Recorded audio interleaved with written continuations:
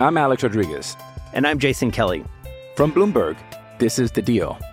Each week, you'll hear us in conversation with business icons. This show will explore deal-making across sports, media, and entertainment. That is a harsh lesson in business. Sports is not as simple as bringing a bunch of big names together. I didn't want to do another stomp you out speech. It opened up so many more doors. The show is called The Deal. Listen to The Deal. Listen to The Deal on Spotify. Pitt never misses an opportunity to miss an opportunity. Hello and welcome, ladies and gentlemen, to a new episode of Unscripted, the Cardiac Hill podcast. I'm your host, Corey Cohen. In this episode, we are going to be talking mostly about Pitt football's crushing loss to Miami on Saturday for the homecoming game. It was a 16-12 loss, and Pitt, for much of the game, they played behind, but there was always sort of that sense that they were going to find a way to win it. And at the end, they found a way to lose it. They did take the lead, and then they found a way to lose it. And the story of this game is essentially the same old story, the story that we've seen week in and week out, which is the defense is really good, the offense really isn't, and it's just going to come down to a close game between which one of those two units wins out. And against Delaware, it was the defense that won out. Against Duke, it was the defense that won out. The offense did have a good game against Duke. Against Syracuse, it was the defense that won out. And then against Miami, it was the offense that had the bigger effect on the game. The defense held tight as long as they could, but you can only play great defense for so long. And ultimately, they gave up a touchdown late in the game. Miami took the lead. And while there was plenty of time and 3 timeouts for the Panthers offense to come back, they couldn't do it. And there was really never a question if they were going to do it, because we haven't seen anything outside of maybe a couple moments against UCF, a couple moments against Duke. We have not seen much to lead to the assumption that that was going to happen. We certainly didn't see much in that game. And I think that's what's frustrating, is you can see some of the things that they're there. I mean, they did it against Duke, they did it against UCF. They can do it, but they can never do it consistently. And certainly on Saturday, there didn't seem like there was any chance that the offense could get it done. There was just nothing in that game where you thought, okay, yeah, now the offense is going to turn it around, because that just never really seemed like an option. And what you could say is maybe even more frustrating about this game is that it seemed, we all seemed to see it coming. Where, I mean, we do the picks every week on Cardiac Hill, and we pick who we think is going to win. And this week, we all picked Pitt. And yeah, I think, especially when we saw that everyone had picked Pitt, there was sort of that trepidation. But I don't think anybody, and I'm speaking for the rest of the site, I don't think anybody really felt confident about that pick. I know, and I tweeted this before the game, I think on Friday after the picks came out, and we had all picked the Panthers to win. I said, yeah, I picked Pitt, but I think I'm at about 51%. I think Pitt's going to win. 49%. I think Miami's going to win. This was not a huge shocker. There was always a good chance that Miami was going to win this game. Not because they should have won the game, but because Pitt never misses an opportunity to miss an opportunity. They come out in a game where they're favored. If they win, maybe they take first place in the Coastal. Things are looking good. It's a team they should beat. They're on a roll. And Miami's coming off a brutal loss to Georgia Tech. And so all the signs point to a Pitt win. But if you follow Pitt, you know that when all the signs point to a win, that is when a loss is probably coming. And meanwhile, when all signs point to a loss, Pitt is certainly still in the game, and they could certainly go ahead and win that one, as they did against UCF, and they've done in the past, of course. But, yeah, in this game, all the signs pointed to Pitt winning, and so because of that, we all knew there was a chance this was going to happen. This should not have been a trap game, because, again, everyone that follows Pitt knows this is the kind of game, the game that they're supposed to win, that would be really huge if they do win. That's the game that they end up falling short on. That's the game that they end up losing. And so it's frustrating, I think, because we all saw it coming from a mile away.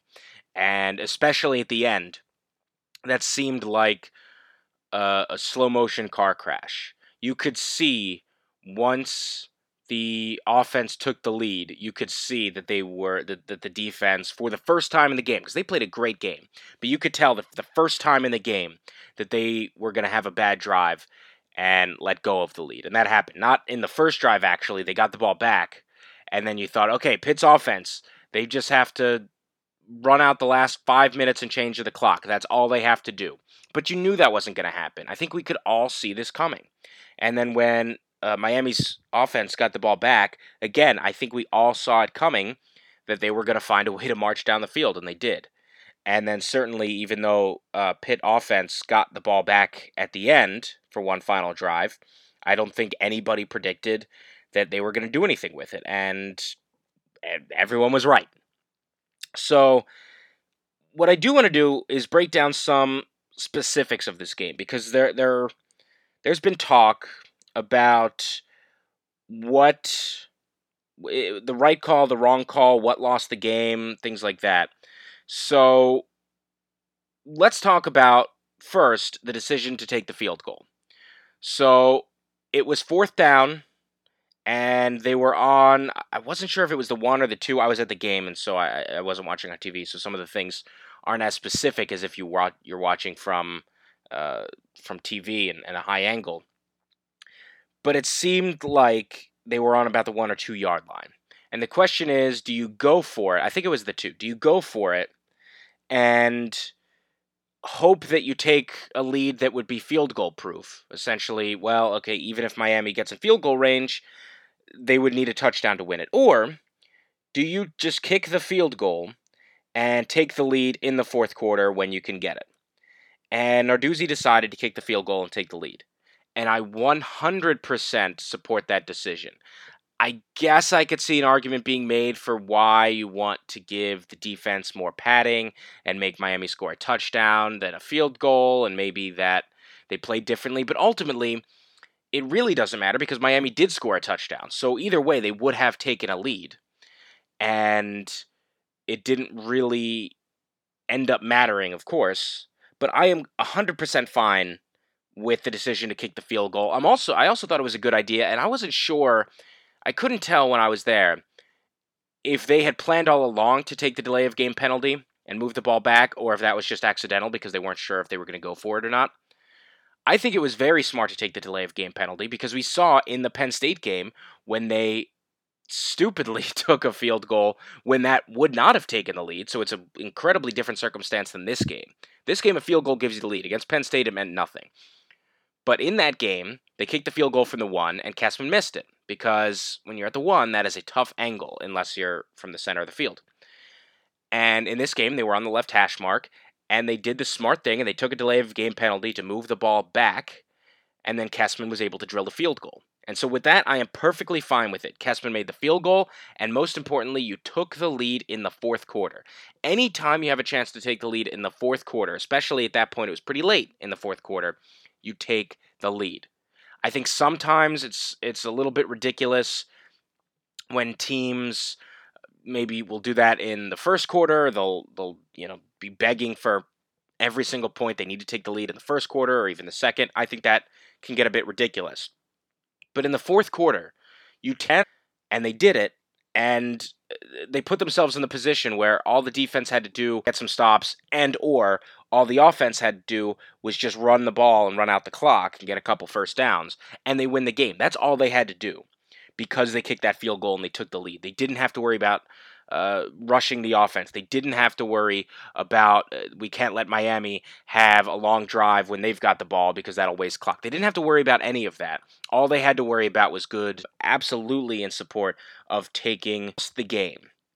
Where they lost the game, it's a very area you were just hoping that maybe something's going to happen. The offensive drive that started, I believe, at 5 minutes and 44 seconds. When the offense gets the ball back, after taking the lead and the defense put up a good stand, they get the ball back, waste a few minutes. Even if you don't drain the entirety of the clock. But if you bring the clock down to maybe a minute, minute and a half, you put the Hurricanes in a very difficult position. Or maybe you can hold it on and you don't even give them the ball back. all you have to do is drain the clock. And so when all you have to do is drain the clock, I am perfectly fine with running the ball 2 times, the first 2 plays. You don't want to throw an incomplete pass and stop the clock. I get it. But then 3rd down and long, I think it was 3rd and 9. They decide to run the ball, and it was so obvious also that they were going to run the ball. There was no doubt about it. There was no trickery. And Miami knew it. Everyone in the stands knew it. And to me, that decision made no sense because Miami clearly knew what was going to happen. We just saw it the first 2 plays, and they were expecting a run because they knew that you wanted to drain the clock. All you have to do is find one good passing play to extend the drive and keep things going. Doesn't have to be a long just get the 9 yards or whatever you needed, get the first down, and continue to drain the clock. And they couldn't do it. They ran the ball, nothing happened as we all suspected, and because of that, they had to punt the ball away.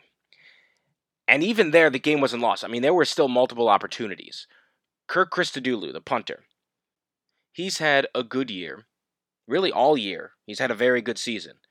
The most important punt, not just of the game, but really of the season, the most important punt. And he blew it. It was a bad punt. It gave Miami really good field position. And especially when a field goal would have done it. And so they only needed to get, I think it was 30 yards or something from that point.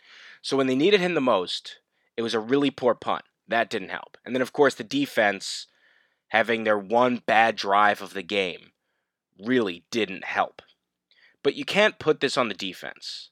Excellent all year long, and they were excellent on Saturday. They're number 14 in the nation in total defense. They're 6th in the nation in rushing defense. They're 8th in passing efficiency, 14th in the nation in tackles for loss, and number 1 in sacks. They have been incredible. And so you cannot fault the defense for this game, even though they could have won it at the end had they stopped Miami from scoring. And so, yeah, you could talk about the defense. Yeah, you can talk about Christodoulou and his bad punt at the end. And all those things, they were bad at the end. They could have helped Pitt win at the very end, and they did not. But this game has to come down to the offense. The offense, they couldn't get it done at any point. They couldn't score a touchdown. The offense that couldn't drain the clock with 5 minutes and change to go. The offense that couldn't catch a ball. To me, it was so crazy because you've got all these receivers and it just seemed, for whatever weird reason, nobody could catch a football. And to their credit, Kenny Pickett did not have a good game throwing the football. He was 18 for 32, 146 yards, no touchdowns, 2 interceptions. One of them was one of the worst interceptions I've ever seen. I have no idea what the plan was, who it was intended for, but there was nothing there. And so because of that, Kenny Pickett, he had a bad game. And the rushing game couldn't really get going. Todd Sibley was having a good game, what could have been a breakout game. 54 yards on 4 attempts. And then he got injured. So he's done. Malik Carter had a couple good plays. A.J. Davis looked decent, but still, no run game in the repertoire, which is really hurting the Panthers because if they're going to have a good offense, that's going to be how they're going to do it. Pickett did not play well, and the receivers kept dropping passes. I think it was a half a dozen dropped balls from the receivers. Your 2 leading guys, Maurice French, Taysir Mack, they are your guys. They had bad games. There were a couple balls that were right in their chest, and they couldn't make the catch. So when your 2 top receivers, maybe your 2 top players on offense, the 2 most talented guys in the entire offense, when they've got a bad day, when they're not catching balls, you know that it's going to be a struggle. Also, the tight ends, I have no idea what it is with that position, but they have been useless this year. And I'm sorry to say it, but they have been useless this season.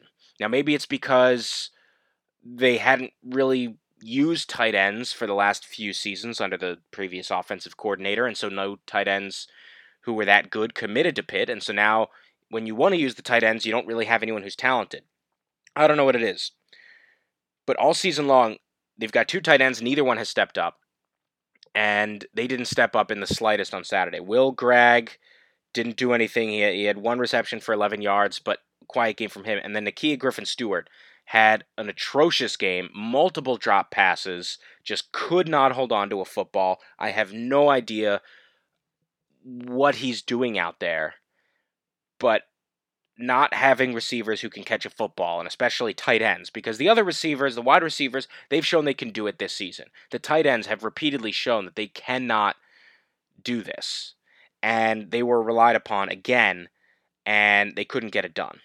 And so you add all that up, Pickett having a pretty bad game, the tight ends not being able to do anything, the wide receivers having a sort of a rare off day. It was just a bad day for the offense. And yeah, you can talk about the defense at the end, and yeah, you can talk about Christodoulou's punt, and yeah, you can talk about the decision, field goal, touchdown, whatever. The offense had a bad day. They could not score a touchdown, and that is the reason Pitt lost. And there are other parts of it, other things you can take away. Pitt playing not to lose on that 5 minutes and 44-second drive. And clearly not just hitting the brakes and just playing very, very conservatively. They've done that multiple points this season. They've been able to escape. They did that against Duke, and they blew the lead, then they were able to come back. You wonder if they see that strategy and how it hasn't really worked, then maybe it's not the smartest thing. So, I don't know. I mean, we'll see moving forward, but if you play not to lose, it's going to come back to bite you, and it did. Another takeaway from the game is how frustrating it's got to be because the Coastal was wide open. Pitt's goal is to make it back to the ACC championship game this year, and they had every opportunity to do it. But again, the recurring theme is that Pitt never misses an opportunity to miss an opportunity. What they didn't know at the time of the game is that later in the day, Virginia would lose. They would lose their game, which left a wide open spot for the Panthers at the top of the ACC Coastal Division. And they could not capitalize on it. Virginia lost, Pitt could have been at the top, but the Panthers lost. And because of that, it's going to be really difficult. Now, the UVA loss did throw a lifeline to Pitt, because if UVA had won, it would be almost impossible. Then you're essentially 2 games back of Virginia, because they've got the tiebreaker. And it's almost impossible. Because Virginia lost, there is still a chance that Pitt could win. But they could have put themselves in an excellent position in first place with maybe a game cushion if Virginia loses another game, and there's a real chance that Pitt can do it. Now, at most, there's an outside chance. And it's frustrating because it went from, if Pitt wins that game, they're in first place, they've got an excellent opportunity to make it back to the ACC championship. Now, it looks very unlikely. It still could happen, but it would have been probable, not a maybe, it would have been probable if Pitt had won that game. They would have been in the driver's seat, they would have controlled their own destiny, and now they don't, because they lost that game, an extremely frustrating loss. The good news is, though, they've got a chance to bounce back. They're 5-3 right now, and they're 1 win away from bowl eligibility, and they've still got 4 games to play. And next week is the easiest of the Final 4. You've got maybe the worst team in the ACC this year, Georgia Tech. Now, it is down in Atlanta, but the Yellow Jackets have looked bad this year. They're switching everything about their team. They're finally getting away from the triple option. They cannot get it together, first year under a new coach, and so it's excusable. I think Georgia Tech will be able to turn it around. But this is a game Pitt has to win. And it's coming at a good time for them because they need a win. They need to get to the 6 wins. They need to get to bowl eligibility. And they need a victory after just brutal defeat. So that's the good news, is they've got every chance in the world to get a win this weekend. We don't know if they'll be able to get it done, but they better, is basically the conclusion of this. They better get it done. Because they need it badly, and they are heavily favored. Not just as they were favored against Miami, they are heavily favored. And yeah, I know Georgia Tech can beat some good teams. They just beat Miami, but Pitt has to win this game. And in terms of Narduzzi's future, after every loss, there are going to be people saying he's not the guy, and you got to get rid of him, or they're never going to do anything under him. I think all that is premature. I think this season is on pace for what the expectations were, what the goals were, which was 7 wins because of the difficult schedule. They still have a chance, to get to 7. They've even got a good chance to get to 8. There's an outside chance they get to 9. I don't think that's going to happen. But to me, the goal heading into the season was 7-5. They have every opportunity to still do that. All they have to do is go 2-2, and then you pack it up for this season. You play a bowl game, and then you look forward to next year. Next year is the big season. So I don't think that there's any reason to suggest that Narduzzi isn't the guy. They built a great defense, an excellent defense at Pitt. They have to figure out the offense. Absolutely have to figure out the offense, and they have to make adjustments. But if they do those things, they come out this weekend, they beat Georgia Tech, and they make those adjustments, the offense gets a little bit better, they could still have a good season, maybe even a really good season.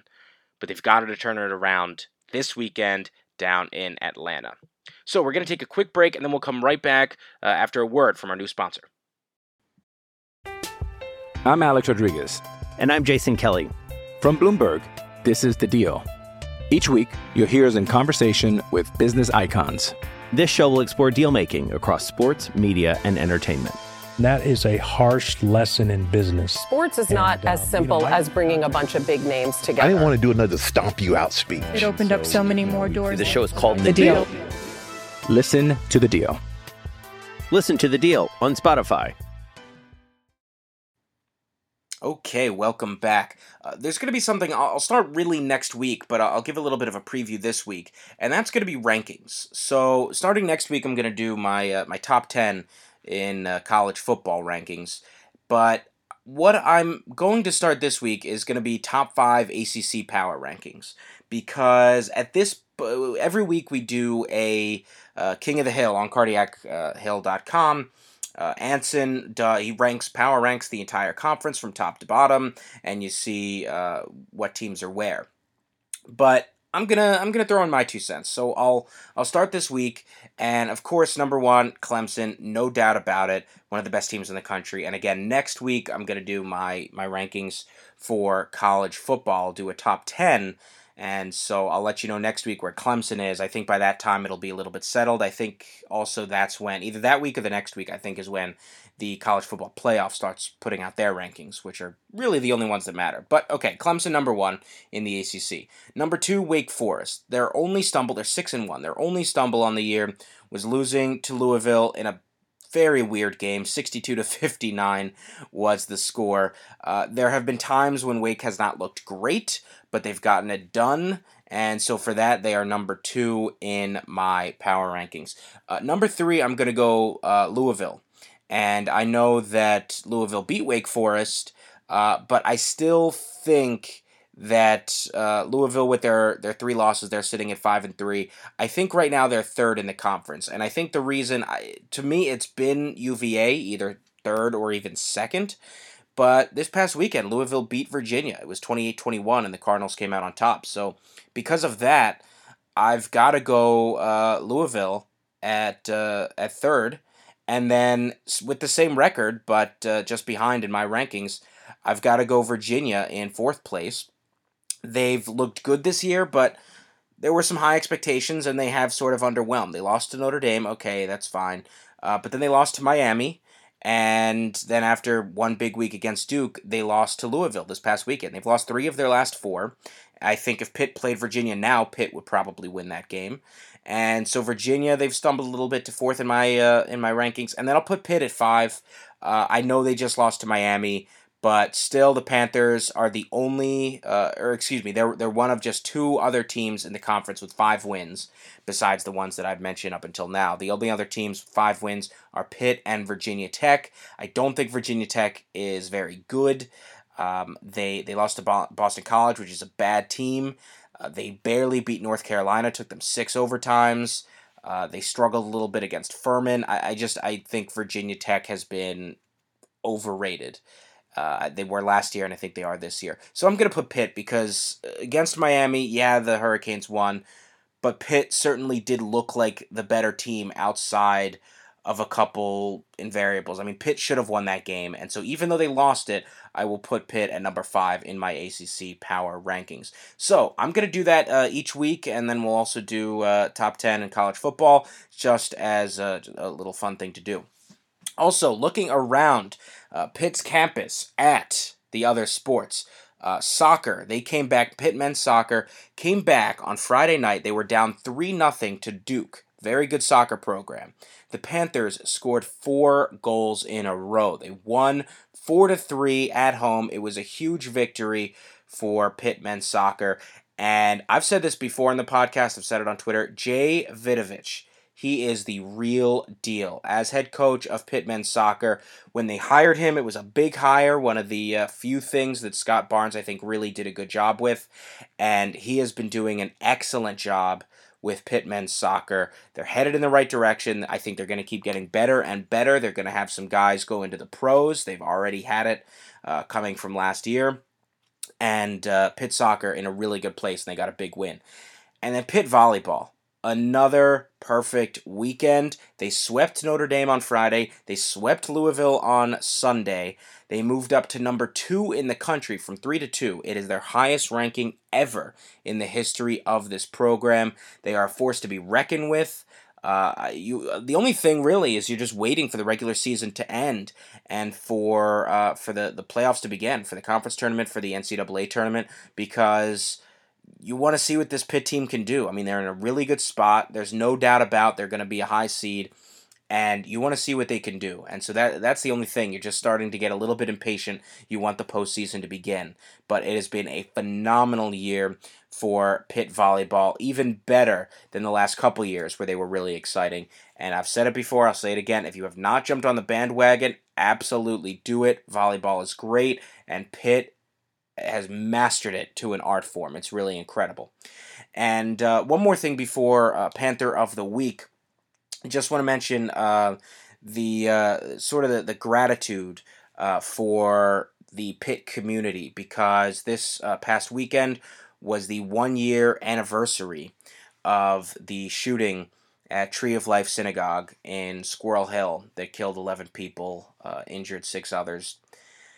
And I know for the Jewish community, both in Pittsburgh and really around the world, that shook things. It's the deadliest anti-Semitic attack in U.S. history.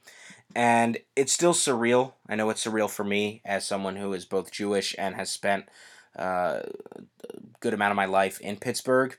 And it's still surreal that something like that could happen in Pittsburgh, in Squirrel Hill, in this really incredible place.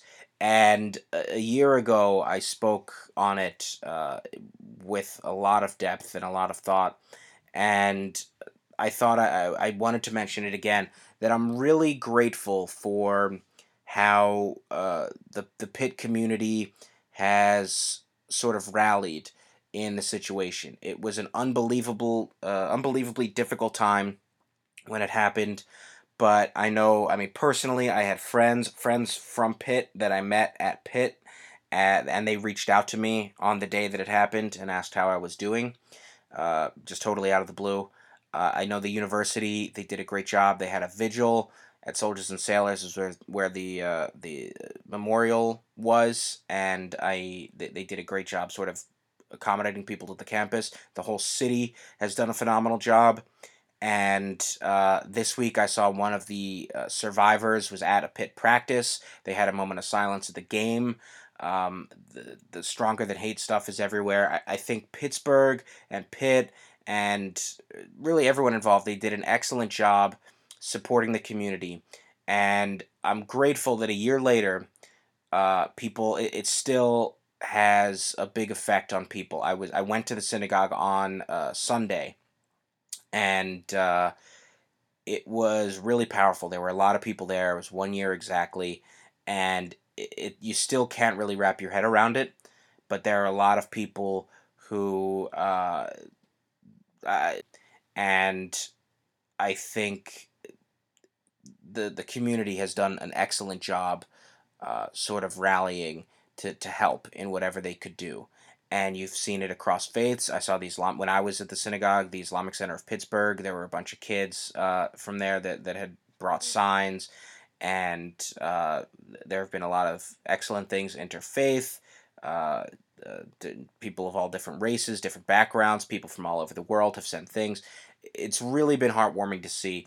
And the only thing is, because there have been so many mass shootings, that for a lot of the country, you don't think about it after it happens. You think about it then for a day or two, and then people move on. And that's unfortunately what the situation is, and it has been for all of these mass shootings that happen, and the rest of the country moves on. Even the most horrific ones, you've got people who are living with that day to day to day, and that is all they think about, and the rest of us move on, and that's a natural human reaction because unfortunately these things keep happening. But it's incredibly important that not everyone moves on. That not only the survivors and the people directly affected are the ones who are still honoring it and commemorating it and thinking about it. And so, while I noticed this was the 1-year anniversary and there was not much about it in the country, there were some nice words from some politicians, and certainly within Pennsylvania, the Governor Wolf, and the Attorney General Josh Shapiro, and Mayor Bill Peduto, and I mean there were some great words being said. But, across the country, it was not a major story. And again, you sort of understand, it's not going to happen. The Las Vegas shooting and the San Bernardino shooting and the El Paso shooting and all these things, people can't really even keep up because there are so many, unfortunately. But it's really important that for Pittsburgh, that they remember. Because I know for the Jewish community across the world, that is something that they will not forget, that we will not forget. And that's going to be something that will be with us forever.